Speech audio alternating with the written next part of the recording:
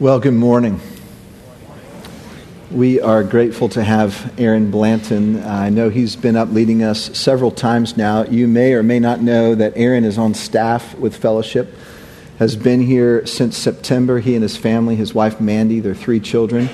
And Aaron is our pastor of worship and arts and is just doing a wonderful job leading us as a church in the way that we think about God through worship, the way that we gather and celebrate that each morning. And I know you've seen that and appreciated that even this morning. Well, let me reintroduce myself to those of you I haven't had a chance to meet yet. My name is Rob. I'm one of the teaching pastors here. I spend most of my time at our Franklin location. Michael, Bill, and Lloyd come down there as well from time to time, so we're still a team. And I have a chance every now and then to be with you all. And I'm glad to be back with you this morning, particularly in this series on Abraham, which I know I am coming to appreciate and love this story with a new sense of appreciation and joy as we've walked through this series. We're about 5 or so weeks in, and if you want to sort of summarize what this series is all about, I think you could say it this way: the question Abraham's life begs of us is, what does it look like to live faithfully between the promises of God on the one hand and the reality of our lives living in a broken, fallen creation?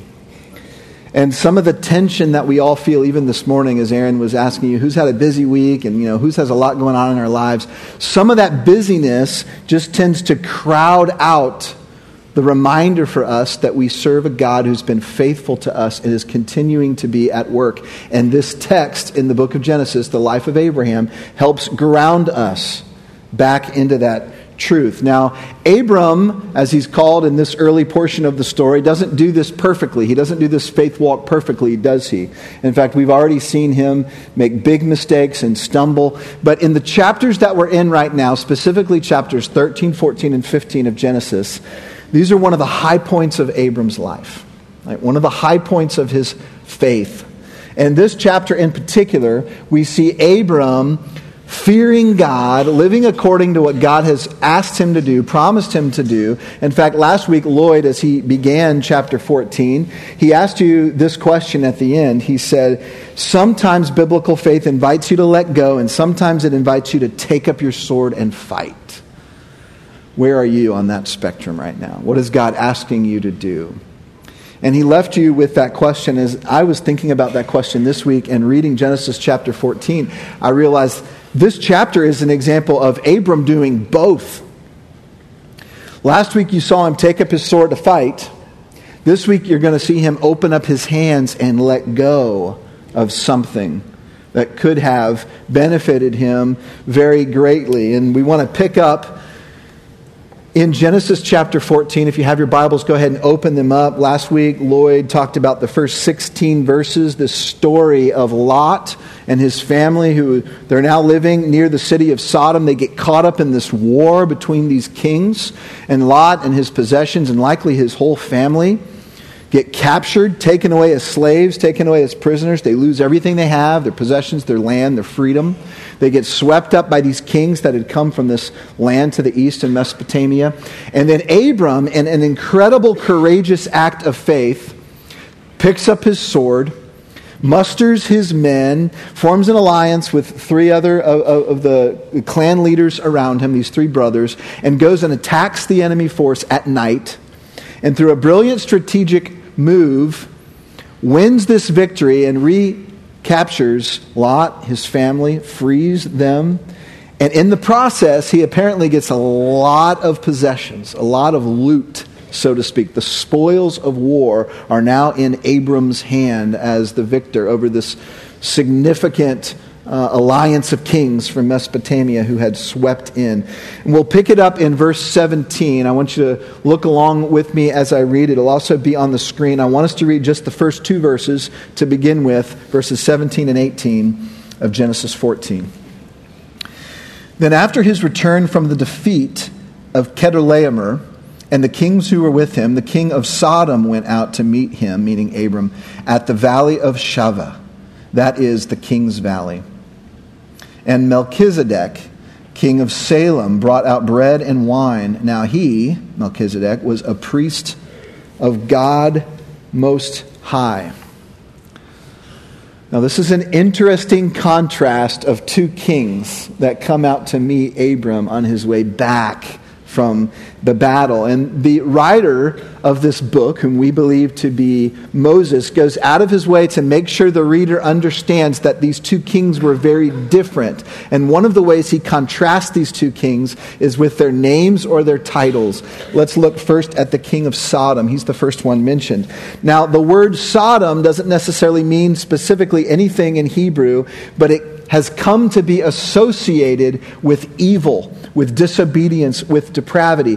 And even by the time that these words were written down, anyone who heard the name Sodom would have immediately thought of God's judgment and would have thought of the evil that this city had committed. So as soon as you read the king of Sodom, you need to think of a man who was leading his people in a disobedient, rebellious, evil lifestyle. And that indeed is how this king is described as the passage unfolds. Now you contrast the king of Sodom with the king of Salem. Now Salem was a city that we actually believe was more than likely Jerusalem. It would come to be called later on Jerusalem. But Salem means peace. It's the same Hebrew root as shalom, right? Meaning peace.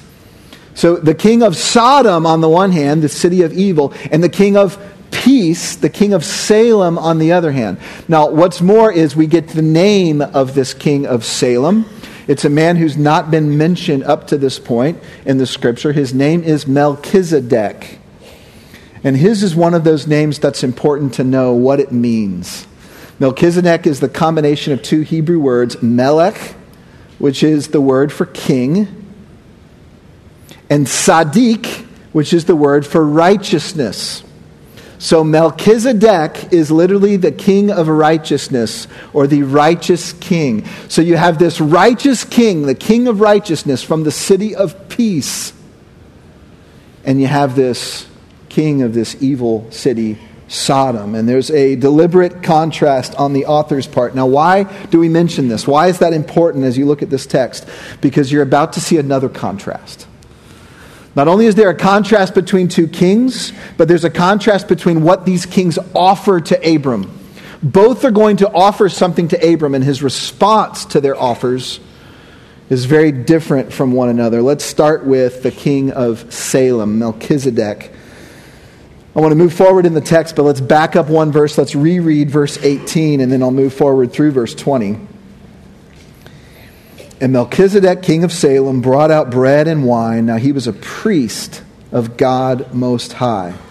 He blessed him, meaning Melchizedek blessed Abram, and said, "Blessed be Abram of God Most High, possessor of heaven and earth, and blessed be God Most High, who has delivered your enemies into your hand." Abram gave him, Melchizedek, a tenth of all. Now, this is a very interesting encounter. This king of Salem, which was likely Jerusalem before it was called Jerusalem, Salem meaning peace, this king of righteousness over the city of peace, appears out of nowhere to speak a blessing over Abram as he returns from the battle. And by the way, we don't hear anything else about Melchizedek in the narrative of Abraham or even in the story of Genesis after this one incident. Melchizedek appears out of nowhere and then he disappears almost into thin air. And of course that has made scholars wonder, what's going on here? Well, just because so little is mentioned about Melchizedek does not mean he's unimportant. In fact, Melchizedek, as it'll come to be seen as Scripture unfolds, is a very significant man in the history of God's redemptive plan. And I want to point out a couple of ways why Melchizedek is important, and that will help you better understand this offering of the blessing that Melchizedek is giving to Abram. For one thing, this is the first time that a priest has been mentioned in the Scripture. So no priest has ever been mentioned in Genesis or in Scripture at all up until this point. Now, what is a priest? I've got to take a quick aside to explain this, because many of us, unless you grew up in perhaps a Roman Catholic tradition or an Orthodox Christian tradition, you probably don't have a clear view of the role of a priest. The priest's role is to act as a mediator or a go-between between the people and God. So the priest in Old Testament days would offer the sacrifice. In the Roman Catholic tradition, the priest is the one that offers the sacrifice of the service, of the sacrament. The priest is the one who prays for the people on their behalf. And in some traditions, the priest is the one that you go and confess your sins to, and he speaks forth forgiveness of God for you. This idea of priest is a mediator, a go-between, representing man to God, representing God to men. That's the biblical concept of priest. Now, you may be thinking, why don't we have priests today in our tradition? We'll get to that. There's a very good reason that we do not have those kinds of priests today. But let's talk about Melchizedek, because he's described as a priest, but this was an era before there were priests, at least Levitical priests or Hebrew priests. So as you recall, Abram will later have a son, and then that son will have a son, and that son will have a son, and Abram's great-grandchildren become the fathers of the 12 tribes of Israel. And one of those great-grandsons is named Levi. And God chooses the clan of Levi, the tribe of Levi, to be the tribe of priests. That's why we call them the Levitical priests. And you weren't a priest in Hebrew culture unless you were from the tribe of Levi. So Melchizedek, obviously not from the tribe of Levi, Levi hasn't even been born yet, is a different kind of priest. Now there's another way that Melchizedek's a different kind of priest. He's not just a priest, he's a king. He's a king priest, or a priest king. If you think about Old Testament history, you know that didn't happen. There was a separation of power, separation of office between the priests, the Levites, and the king over here. And the king couldn't be a priest, and the priest couldn't be the king. God separated that in Israel's government intentionally. It's maybe a little bit like our balance of power, the executive branch, the judicial branch, etc. So what was Melchizedek doing before Levi, and how and why was he a king and a priest? That's the mystery. Now, we don't know anything else about Melchizedek until David is writing Psalm 110, about 1,000 years after Melchizedek arrives on the scene. Psalm 110 is a psalm that is a prophecy. It's a prophecy about Messiah, the Savior, the King, the eternal King to come. And in Psalm 110, you don't need to turn there, but I want to read to you what David says.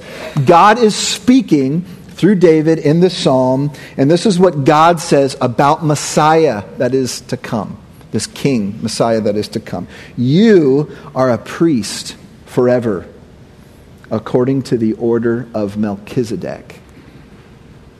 So you see what David does through the Holy Spirit is he goes back 1,000 years, he grabs this character who's only mentioned in Genesis 14 at that time, and he says Melchizedek was a priest king, Messiah is going to be a priest king, but Messiah is going to be a priest king forever.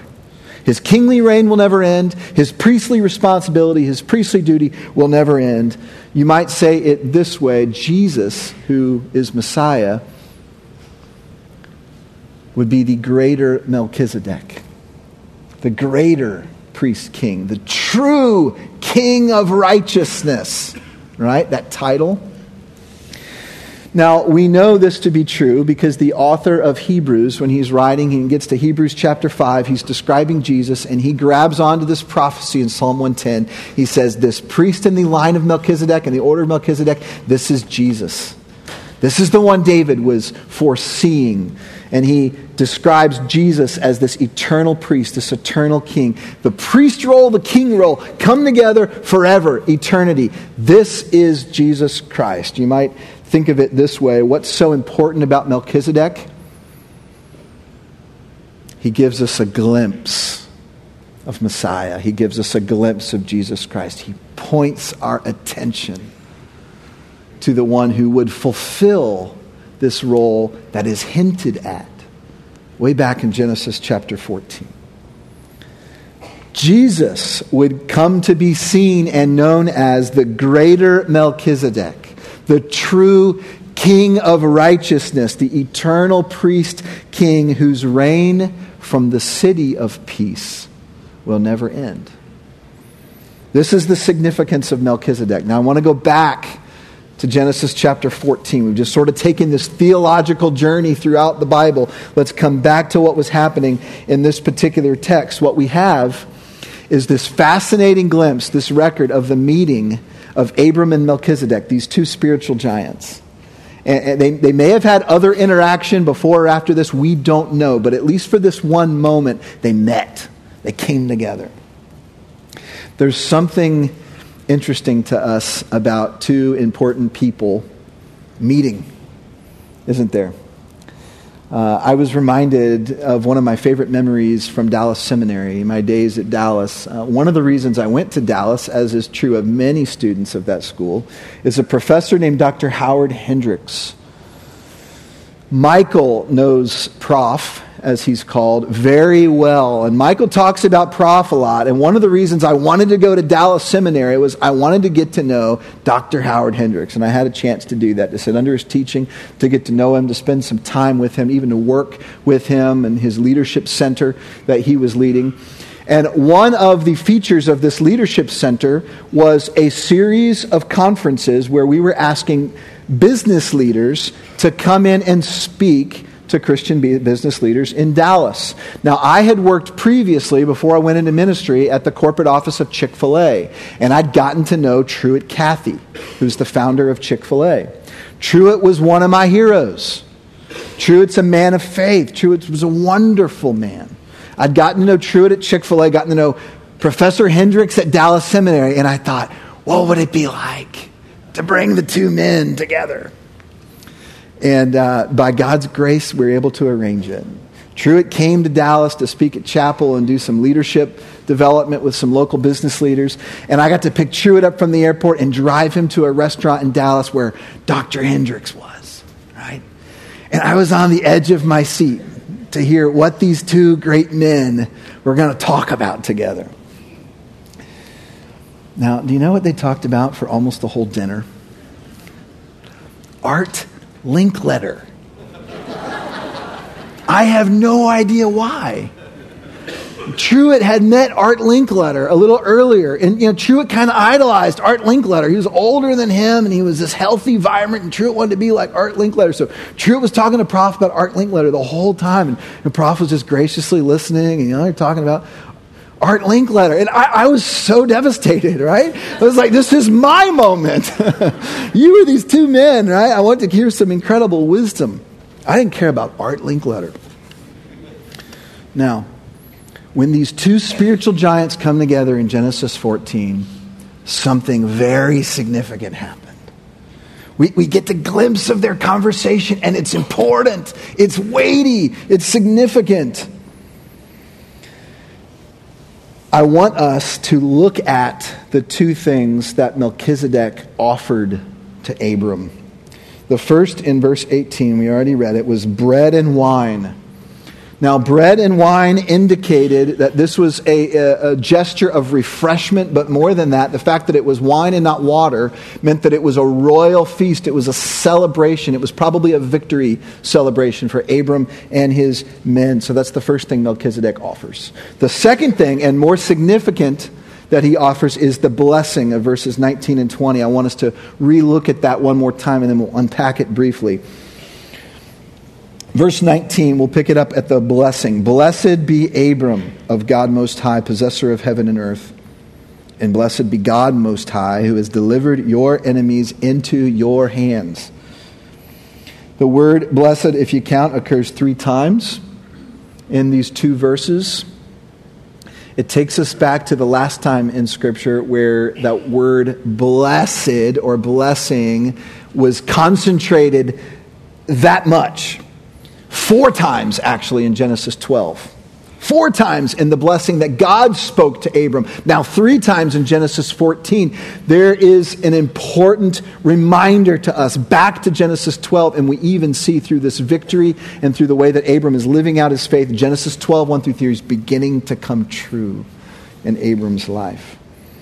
The title that Melchizedek assigns to the one true God is El Elyon in Hebrew. It's translated God Most High. It's a title that describes God's all-powerful presence above everything.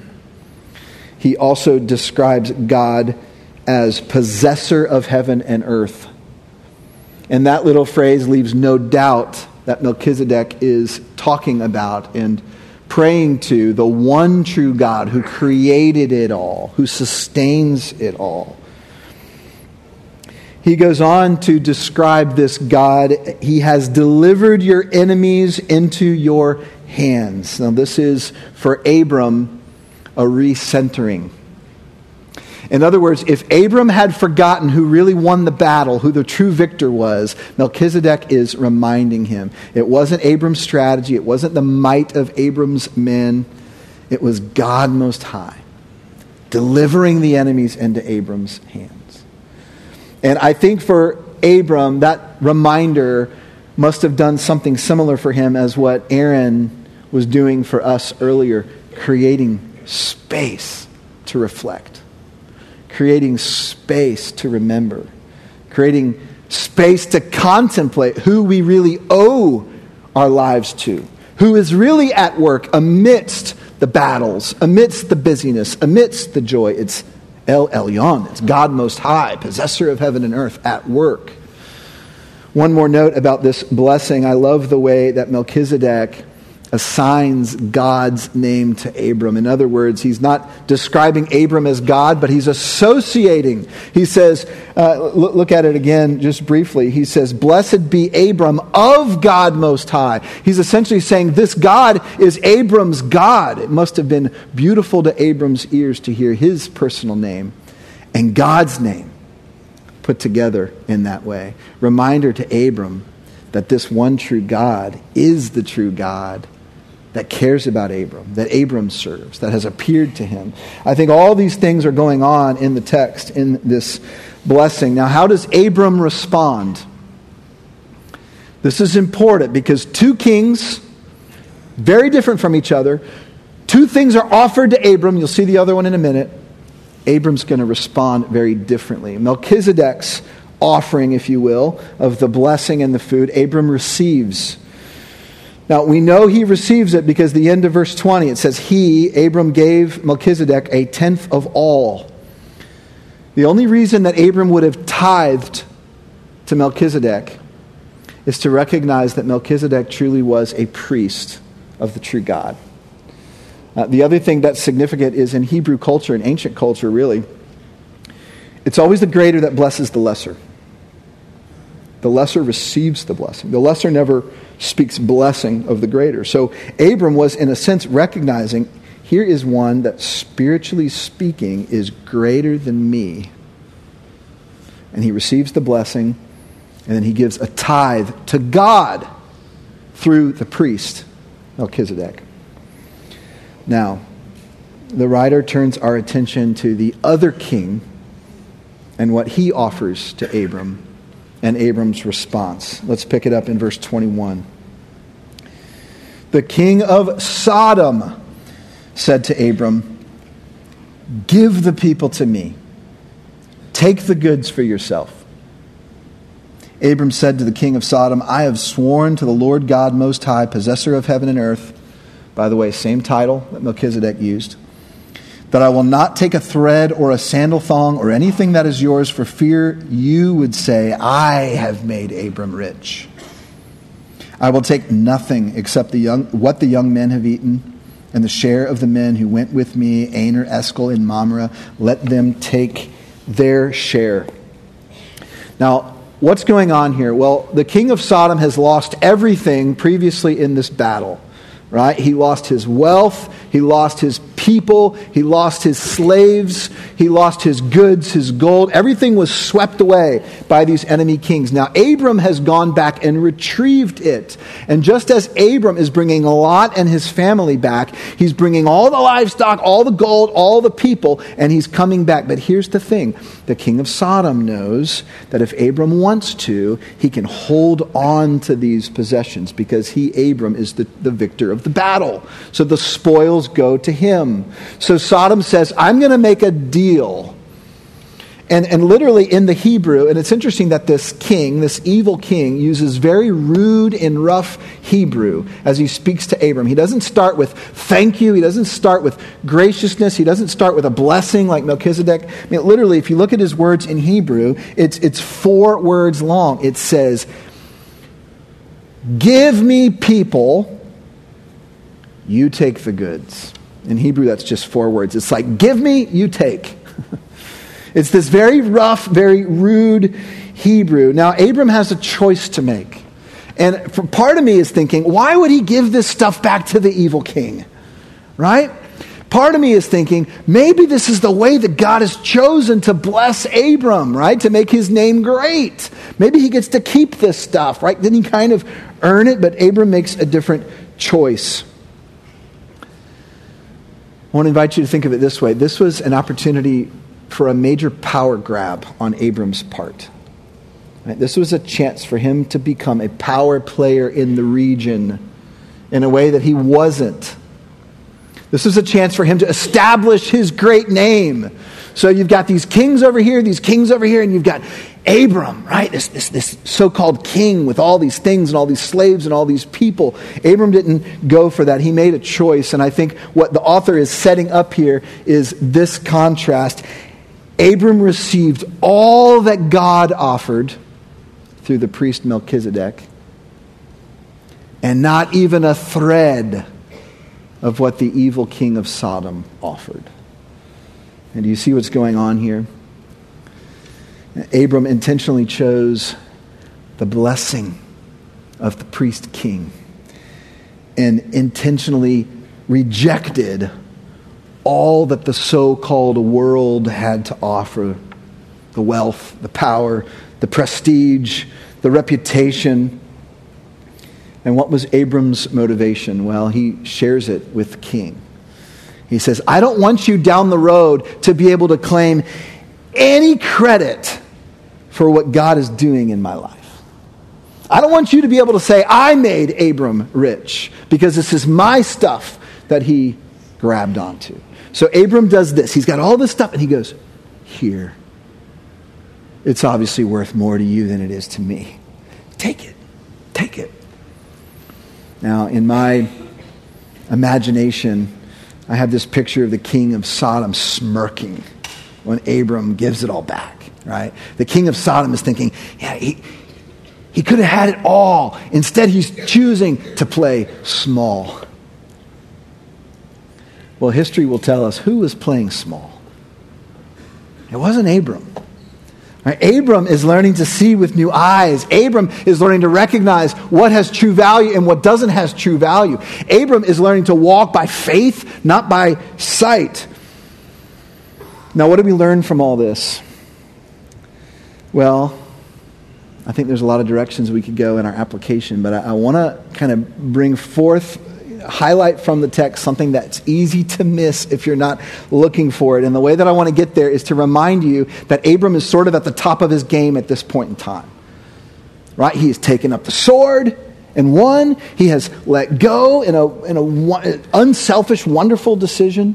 He's following God. He's trusting God. He's just had this blessing re-spoken over him. He's at the top of his game. And yet, when Abram's doing everything right, just at the moment when he's doing everything right, one greater than Abram shows up on the scene. And here's the part that I think is easy to miss if you're not paying attention to it. The Holy Spirit, through the writer of this text, is showing us that Abram, even when he's at the top of his game, still needed a priest.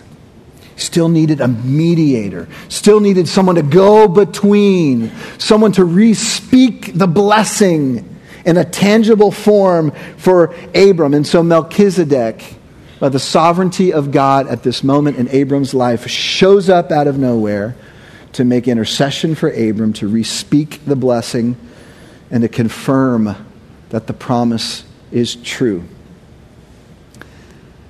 Now here's the application for you, application for me. If Abram, at one of the pinnacle moments of his faith, needed a mediator, needed a priest, how much more do you and me? The question for us this morning is, do you see your need for a mediator? And do you feel it? Do you understand? Are you willing to own your need this morning for someone to go between you and God and make things right? Now, some of you this morning, that's easy, man. You woke up this morning just feeling this sense of heaviness, right? And this sense of like, I'm not good enough to come before God. Right? Maybe it's been a long while since you really felt close to God, and it's really because you don't feel that you're worthy for it. You know you need a mediator. Some of you are just sort of plowing through life, maybe just caught up in the fact that everything's going okay. Maybe you're doing pretty well. You know you're not perfect, but you're doing all right. And although that season in our life can be refreshing sometimes, at other times it just blocks our recognition of our need. In fact, even sometimes our own self-righteousness is in fact the reason for our deepest need for someone to go between us and God. We need a Melchizedek. We need a priest. But not just any priest. We need the priest. We need the one priest. Scripture tells us that there is only one true mediator between God and man. The man, Jesus Christ. You might think of it this way. We have the priest. We have the true King of righteousness. We have the better, greater Melchizedek who was prophesied. We live in an era where we can look back on the sacrifice of Jesus. And by the way, this is why we don't have the office of priest anymore in our church. Right? Is we don't believe that mediator role, humanly speaking, is needed for us because Jesus is the mediator. And we look back and we look toward him as the one who makes us right with God, the one who reconciles us with God. So wherever you are this morning, whether you really know your need and recognize it, or whether you're sort of just callous to your need, or maybe you just don't feel anything at all, wherever you are this morning, would you look to the true high priest? Would you look to the Melchizedek that was prophesied? The one that this man, Melchizedek, Genesis 14, pointed to, because you need him. Whether you realize it or not this morning, whether you're in tune to it or not this morning, you need him. Because apart from him, you're lost. You're dead in your sins. You're blind to the very things that would make you fully alive. You're callous to the voice of God in your own life. But with him, you're found. You're truly alive. Your heart is opened up to taste and see that the Lord is good. So this morning, just like every morning, you need to remember that you need a mediator. You need a go-between. And you need to remember that your priest has come. If you've put your faith in him, then he is interceding for you even right now. Now, he's literally going before the Father saying, this one, Father, is mine. This one's sins are forgiven. This one is blameless. Not because they earned it, because I earned it, Jesus says. This is the voice of your high priest. This is the voice of your mediator. Now, if you haven't put your faith yet in Jesus Christ, and I know there's a bunch of you, many of you that may be here that haven't ever put your faith in Jesus Christ, let me ask you one question.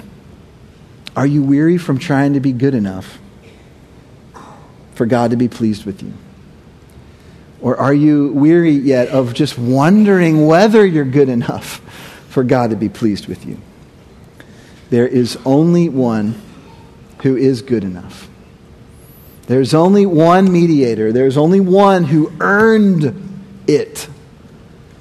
And what Scripture calls you to do is simply put your faith in Jesus Christ to do for you what you can't do on your own, which is to be good enough to get to God. Put your faith in Jesus Christ, that the death of Jesus on that cross paid the penalty that your sins deserved. And in place of the death, you now get life. That's the good news. That's the gospel.